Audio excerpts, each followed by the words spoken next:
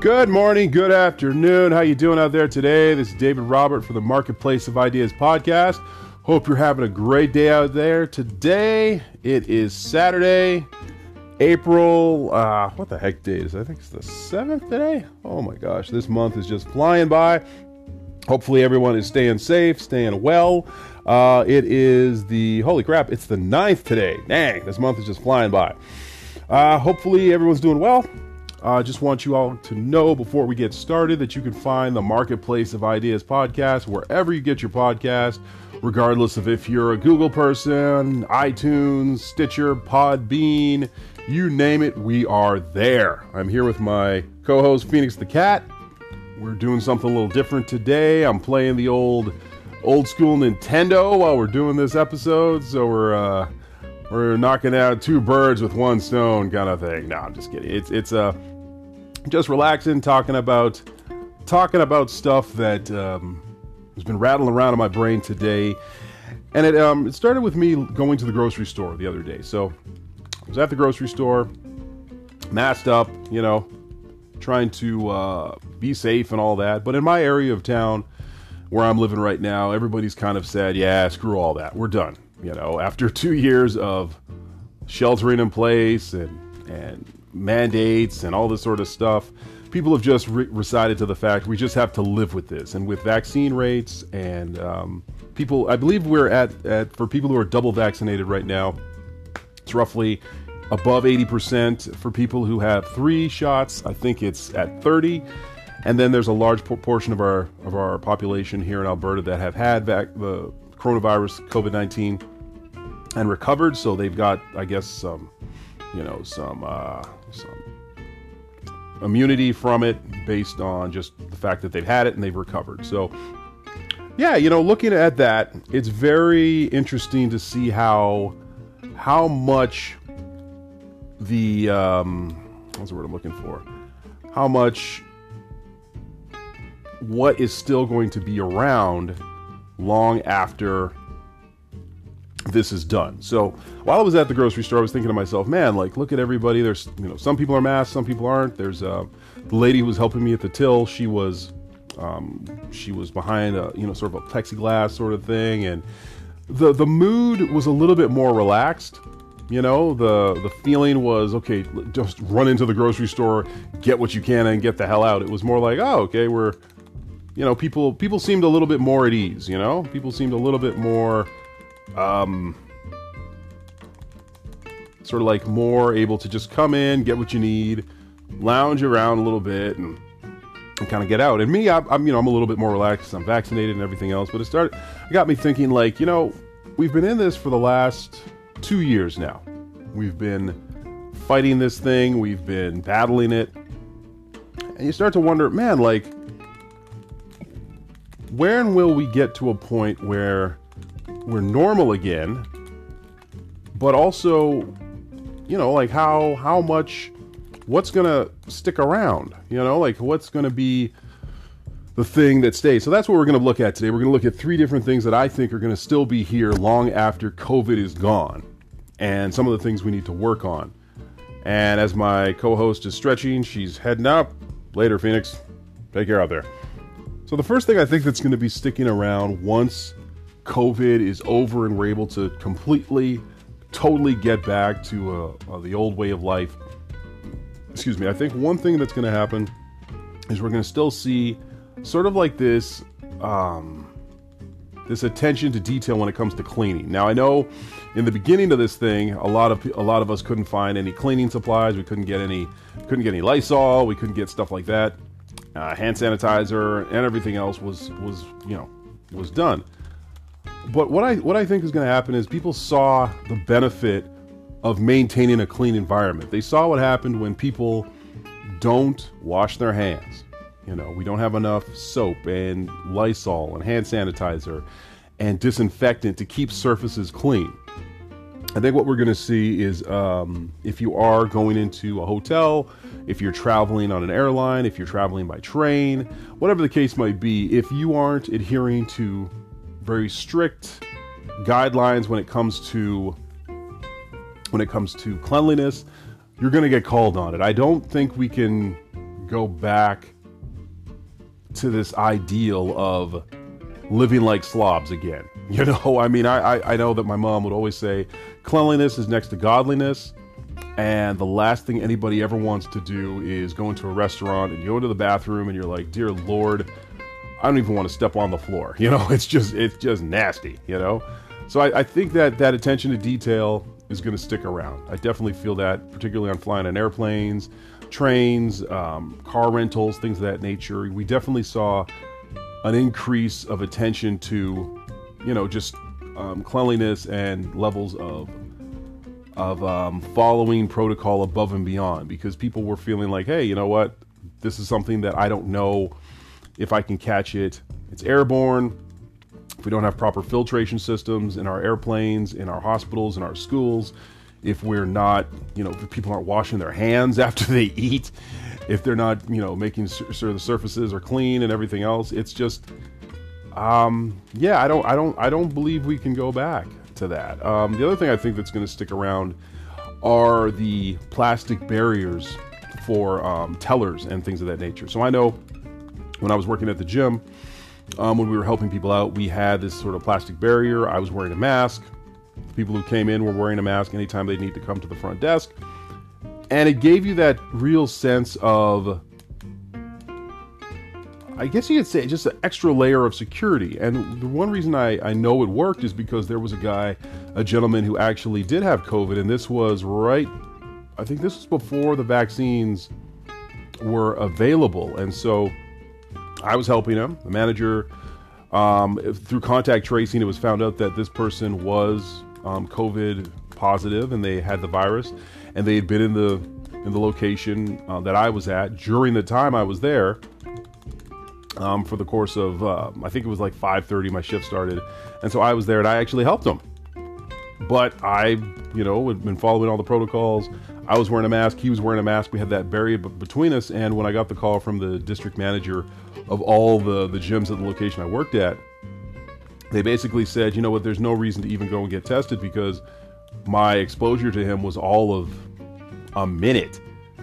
And because I was, you know, I was doing what I was doing to make sure I was safe, so was he. We were okay. And so it showed that the protocols worked. And I started thinking, you know, right after everything went down with COVID, I didn't have the flu. Like, normally I would catch the flu once a year. You know, you'd get that seasonal flu that would kind of knock you down and you'd be okay. But I did not have the flu from about 2019 in the fall until probably this winter. Like this winter in particular, well, the winter pass of 2021, it just knocked me on my ass. It went through our whole household. It got, my kids got it first, and the wife, and then it felt that it got me. But it had been a good almost 2 years of not having a cold, and normally working as a trainer, or even, you know, at various other places I've worked at where you are dealing with the public, you are susceptible and exposed to people who have the virus. And so if you can have a barrier on your face, or you know, sort of like a glass barrier, a plastic barrier, I think that just makes perfect sense. Not just for COVID, but just when flu season hits.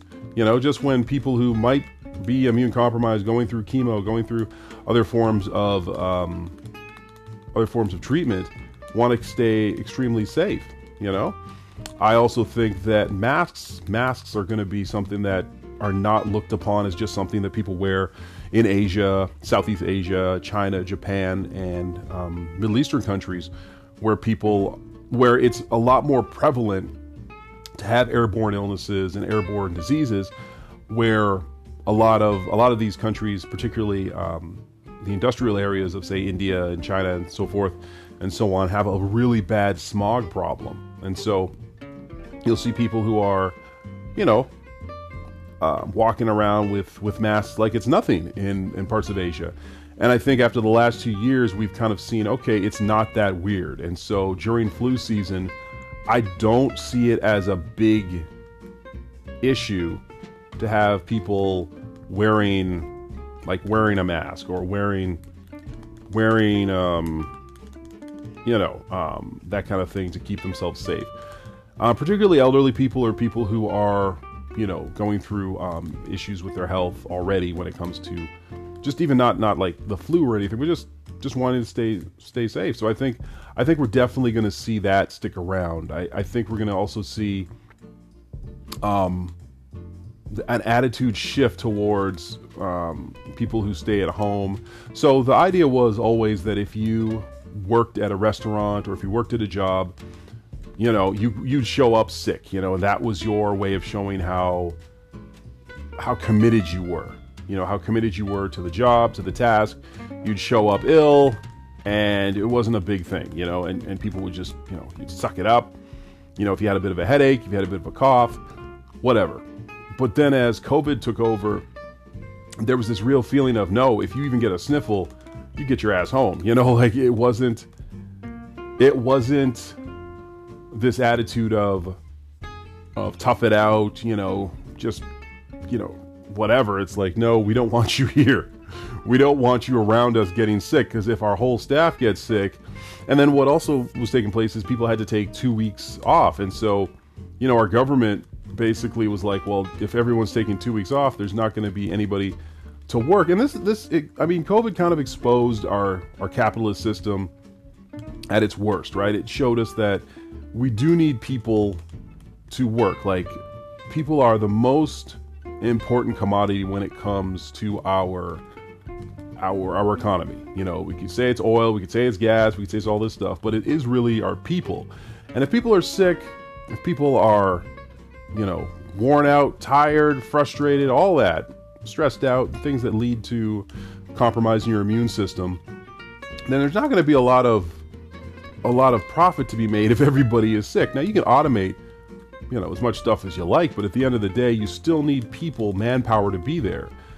And I believe that's what that became glaringly obvious throughout this whole process that's still going on. I mean, COVID isn't over by any stretch of the imagination, and we have to acknowledge that. But so that's something I think that will stick around, just this feeling of making sure that people are well and healthy enough to maintain their jobs, to do what they need to do while they are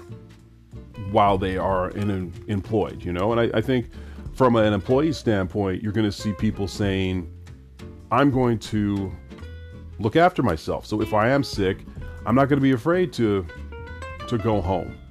I'm not going to be afraid to take a sick day. I'm not going to be afraid to take a mental health day, or a day where I feel, okay, I need this time just to be okay. And and the idea that you could treat people, like a robot, I think and I hope is done. I know that I myself, I had to definitely put my foot down when it came to some of the positions I've had during the COVID period, where it was like, what? No, I don't care how short-staffed you are. My health comes first, because what we found at the end of the day is let's take Air Canada, for example. Air Canada basically said, hey, we're going to put all our staff on furlough because nobody was traveling anywhere. And then what happened is, once they got the money from the government, they just fired everybody. And then in doing so, they were able to take all those profits and give them to their executives.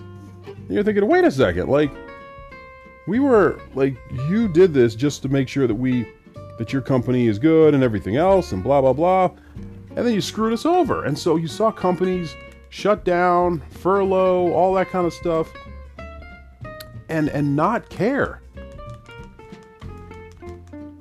Just not give a rat's crap about anybody and look after their own bottom line. And I think that this was a real awakening for a lot of people. You saw it with the Great Resignation in October, where people were just telling people to take their jobs and shove it.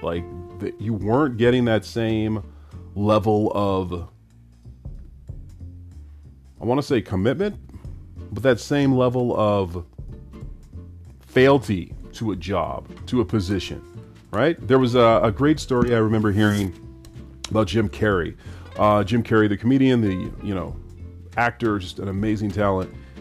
He stated how when he was younger, his dad had a job, and he had a passion for arts, and he had a passion for the stage, and he had a passion for acting, but he gave all that up for a secure job to take care of his family. And at the time, I think he has a brother, and I think he has one brother, if I'm not mistaken. And so he and his family at a time, were homeless for a period of time because his dad actually lost that job that he thought was secure. And it created this great sentiment within Jim Carrey where he said, look, you can leave your job, you can leave your position, and you can leave the job that you love, the position that you love, your passion, your desire, for something that is secure. It could be accounting. It could be any sort of job that's sort of I don't say run of the mill, but a job that is a little bit more secure than the arts or theater or film or movies. Excuse me. And he said, but then his dad lost that secure job. So the job that was supposed to be there for him, it wasn't. It was gone. And it was like, wait a minute. Okay, so if I'm going to give up on my dreams, on my goals, on the things that I love, just for a secure job that's not secure anymore, there's no guarantee that it'll be there, and you're going to suffer anyways, you're going to be struggling anyways, you might as well just enjoy your life, right? You might as well just enjoy what you're doing and go for the thing you actually want. And so that was a great analogy. Now, again, we're all going to have things where we need to kind of, take care of our responsibilities. It could be rent. It could be you're looking after a ill loved one or a family member or whatever the case is, or a child or whatever your responsibility is. But at the end of the day, I feel that what we've seen is this attitude that the veil had been lifted. The veil had been lifted that for years, like people who are independent contractors and who have their own businesses have known this for years, that there's no such thing as job security anymore. There's no such thing as a pension. You're in charge of your own financial destiny in a lot of ways. The government is only going to do so much, and even pensions that you get from the government aren't going to give you enough to survive when it comes to inflation, right? So the job is kind of yours. And so this idea that you can be safe with a civil job, with a pension, and so on and so forth, it turned out to be a lie. People saw it for the bullshit that it was. And so I think one of the most important things that are going to be left with COVID is that people saw, wait a minute, these companies and corporations, these multinationals, these conglomerates really don't care about us. They were never really with us to begin with. And as long as they were able to make sure they had profits and they were safe, they didn't care. In fact, if they were able to get rid of a lot of us, that meant that their shareholders were able to, it would be a better deal for them on the stock market. So that meant that they were able to, buy back, like stock buybacks and things of that nature, where they were able to just make money hand over fist. We saw with companies like Amazon, Netflix, any sort of, I guess you could say, data-based industry, or like streaming services or anything that was online or digital, was able to thrive because, the mom and pop type of brick and mortar stores weren't allowed to be open. Events that had a lot of people where you could just, go there, well, they couldn't operate anymore. And so what we had was basically people saying, okay, well, that's it. Like you can't, there was no way you could keep those going. And so those companies and those businesses went under while, other companies were killing it. And it sounds sick to say, but Amazon probably made its most profits off of the pandemic. It's disgusting, right? It's like you look at that and you think, oh my gosh, like restaurants that you used to frequent for years went out of business and they didn't have any way to recover. And I mean, how do you recover for a once in a century event? It's like, how do you plan for that? So I definitely feel that the awakening of understanding how much companies and businesses don't really care about you on an actual level. Like, because before it was all just speculative. Oh, well, we all, companies don't really care. Ha ha ha. But when it actually came down to life and death and making profits, these companies chose profits. They didn't choose like regular everyday people. They chose to cover their own ass. And that's something that definitely plays into the Great Resignation, where people were like, hey, you know what? When you were high and mighty and you were up, that's when you cared about us. But when we really needed you, you laid us off. And you basically said, good luck. Good luck. And so I think that's one of the things that'll hopefully remain. I hope, I know people tend to have short-term memories when it comes to things of that nature, but I'm hoping that that's something that sticks around. What else do I think might stick around after the pandemic? I think one of the things that is very sad, and I think this is something that is just going to be a byproduct of the pandemic, is definitely the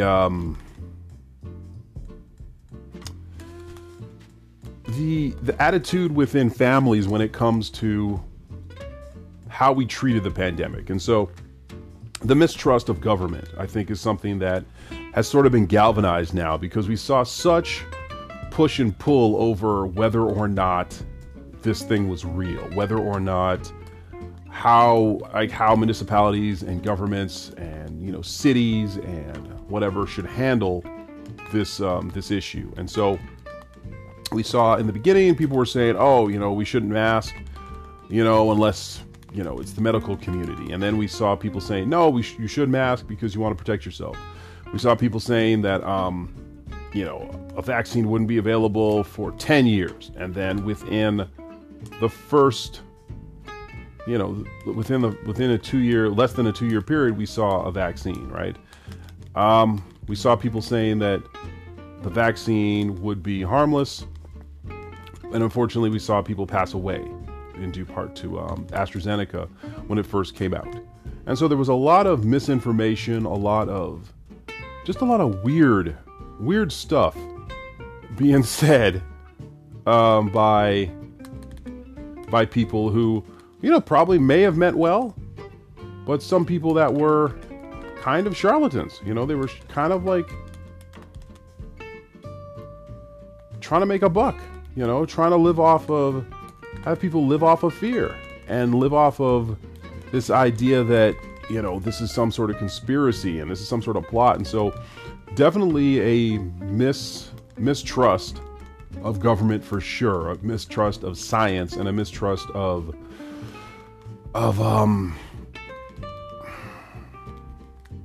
common sense.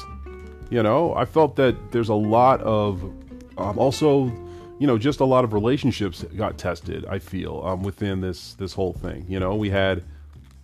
I know various members of my friends groups who had family members who, refused to even acknowledge that this thing was real, to state that, no, this is just a hoax, that this is something that was cooked up by Democrats and liberals to, spend more money and to, further their base and everything else. I read that I'd heard information that this was, the beginning of the end, and so on and so forth. And so I think one of the things that's going to remain definitely is this distrust of medicine and of science, because a lot of people just didn't know. A lot of people just weren't aware of what was happening.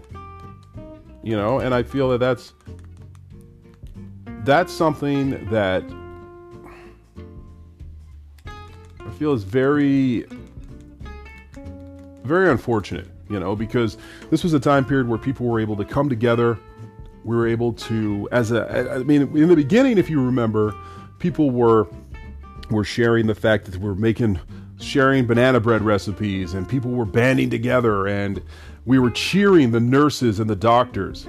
There's literally footage of people at 5 o'clock when the shift changes, they would clap, and and send them food and gifts and well wishes. And that shit ended quick, because what we saw afterwards were people literally at hospitals, wanting to hang Dr. Fauci and our own chief medical officers here in Canada. We saw people take to the streets demanding that they open stores, dropping mandates. We even had a freedom, quote unquote, convoy, the so-called freedom convoy here in Canada, and that spread to the rest of the world, that basically showed and tarnished our flag to the point where now when you see the Canadian flag flying, you see intolerance, you see hatred and ignorance and stupidity.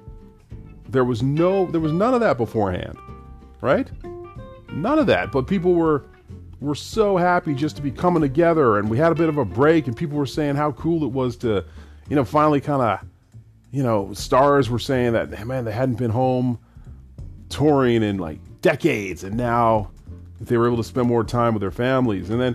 But then what we realized, what we saw is that people thought that we were going to have this baby boom because, hey, nothing to do when you're home, get it on, right? And it was like, yeah, no, because the stress of the pandemic, the long haul of COVID, the anxiety, worrying about how are you going to pay your bills, how are you going to maintain your lifestyle if one of you or both of you ends up sick, was just too much to bear for a lot of couples. And a lot of people, ended up splitting. There was a lot of divorce. There was a lot of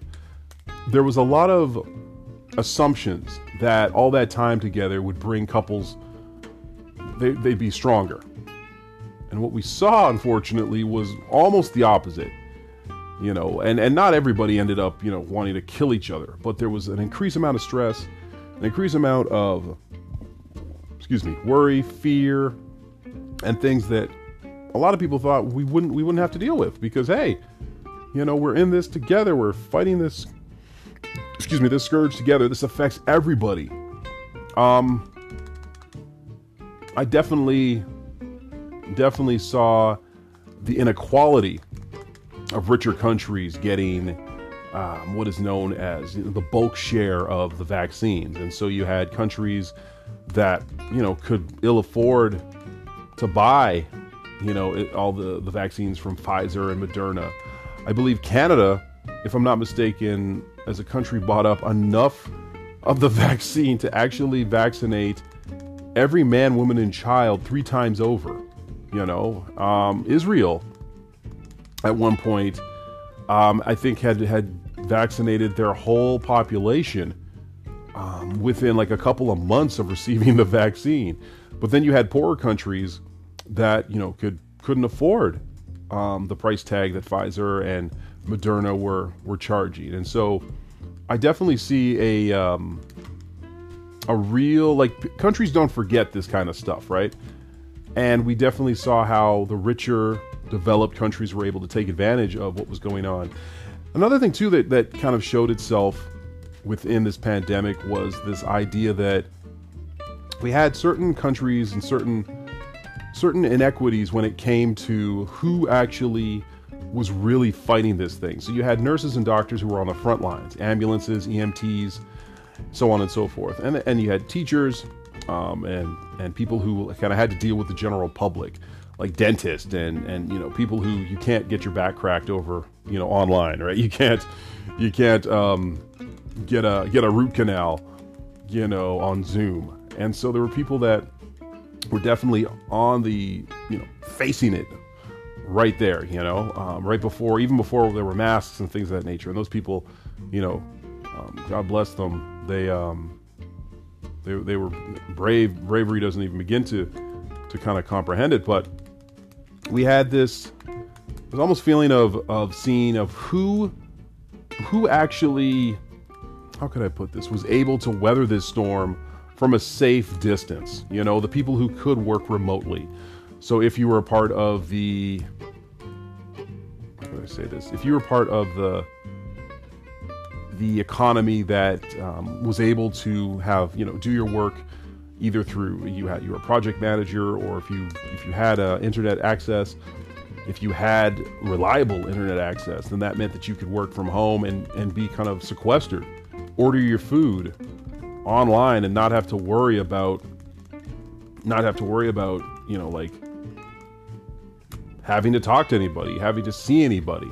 You know, that's something that, so I think the inequality of technology and finance kind of showed its, I don't want to say ugly head, but it reared its head. That ability that people had to not have to be around people was huge. And certain industries are more adept to that than others. And so people were able to say, no, I'm not going into work. I'm not going to jeopardize my health because I don't have to, you know? So that was a big one. You saw a big, I think one of the things that, other things that are left over is definitely that huge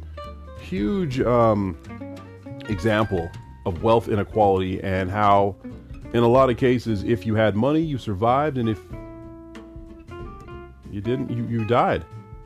You know, to see people who had no choice but to, you know, go to the front desk as a teller, or who didn't have any choice when it came to, you know, what time they worked or where they worked or what they did. It was, you know, you were a fry cook or you were whatever. And then to witness that and to see people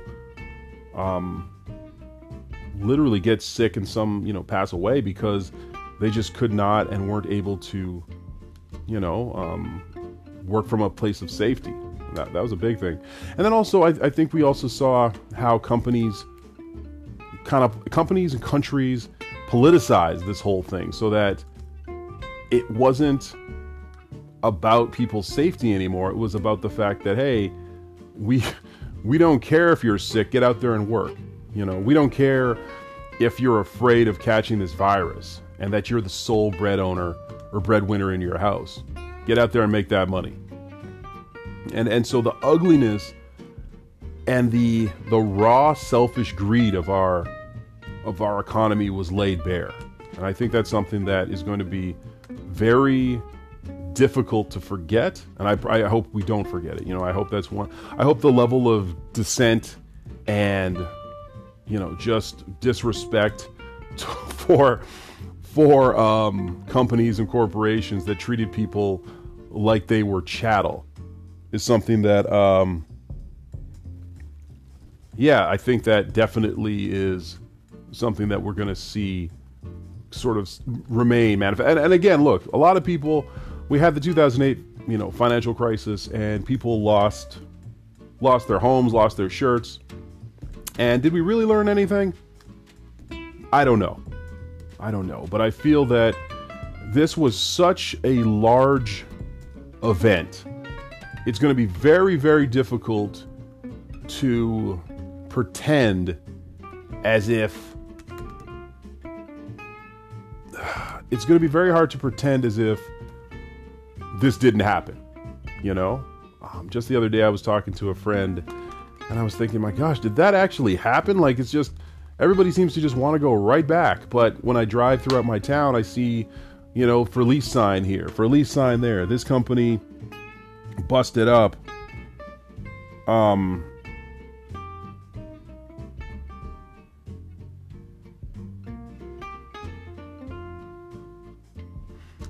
You know, it's it's just this feeling of, I don't want to say regret, but I definitely want to say there's this feeling of, we can't forget how much inactivity and the ability to not recognize this as a real thing really hurt and ended people's lives. And there's so many people that did not have to die because of this. You know, there's so many people that ended up passing away needlessly for our lack of empathy, our lack of caring. I think also for our lack of being more of a globally minded society. You know, it's very easy to kind of stay in our own little bubbles and not really associate with the rest of the world and all that kind of stuff. And particularly in the West, because, you know, if you're not watching Al Jazeera news and all that kind of stuff, it can be very hard.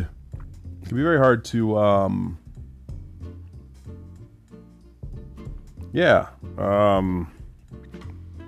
can be very hard to look outside and see, like, if you've never witnessed, how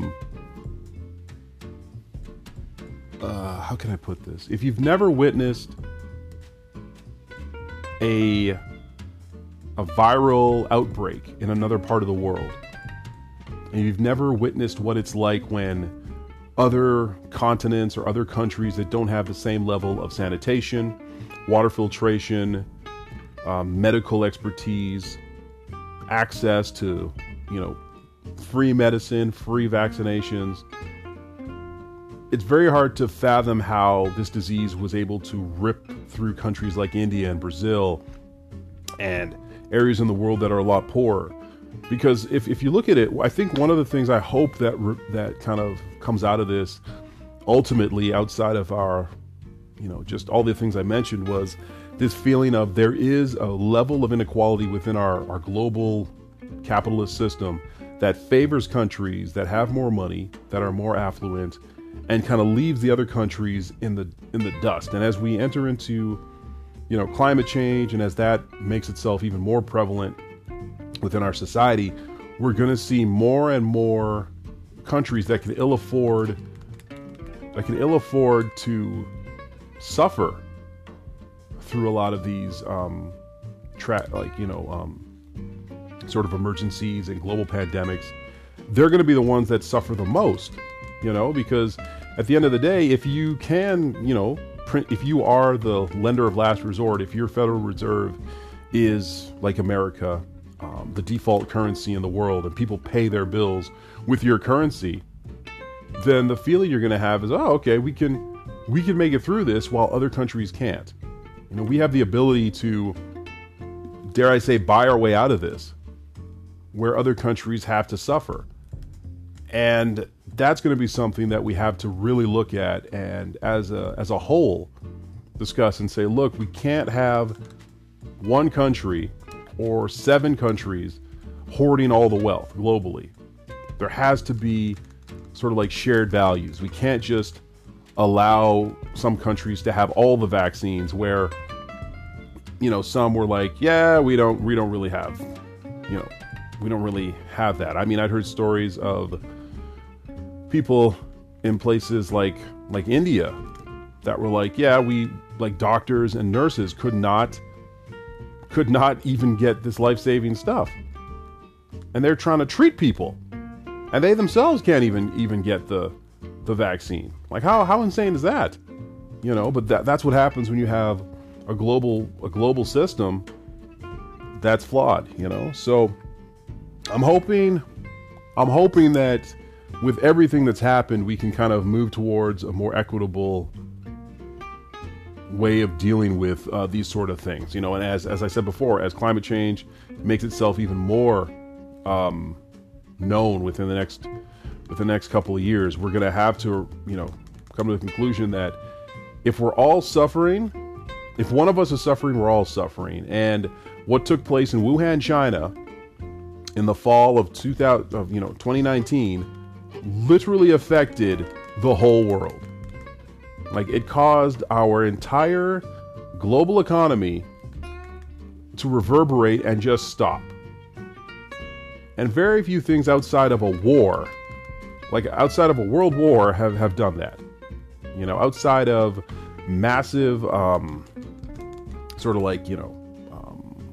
weather systems have allowed that to happen. And so we have to take notice and realize that, I'm going to quote Joe Rogan here, that what like he said, what if this was like the dress rehearsal for the apocalypse? What if this was a test to see if we're actually up to the challenge of changing our way of thinking, changing the way we think about, finance and about how we all work together versus just how we all kind of protect our own asses, basically.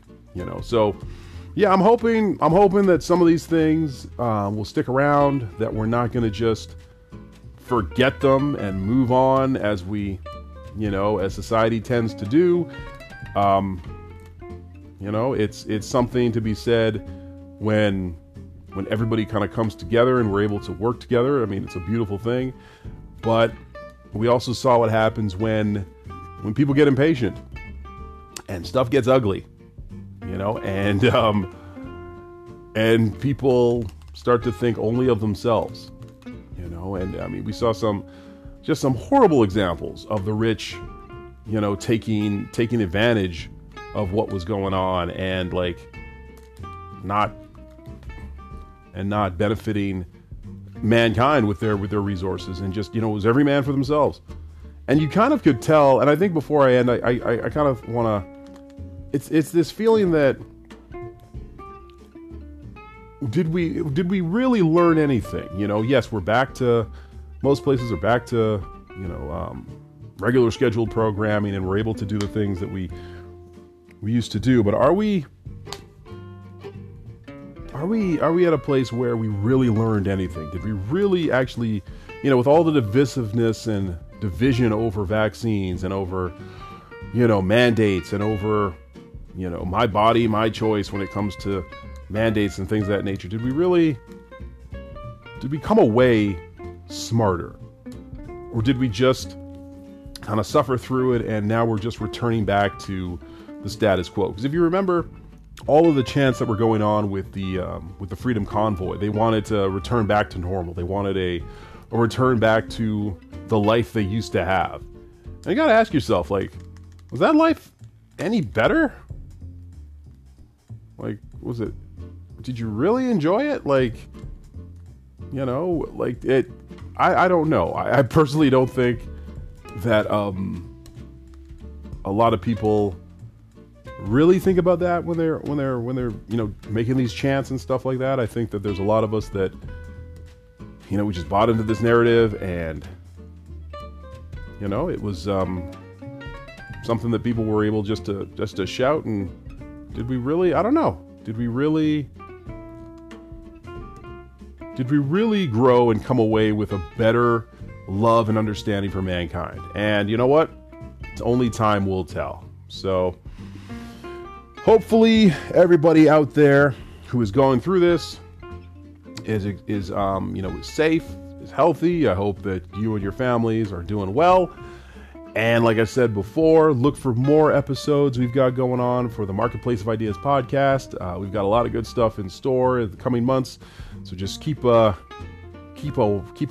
peeled eye on the horizon, But until next time, I want you guys to take care and be good to one another out there.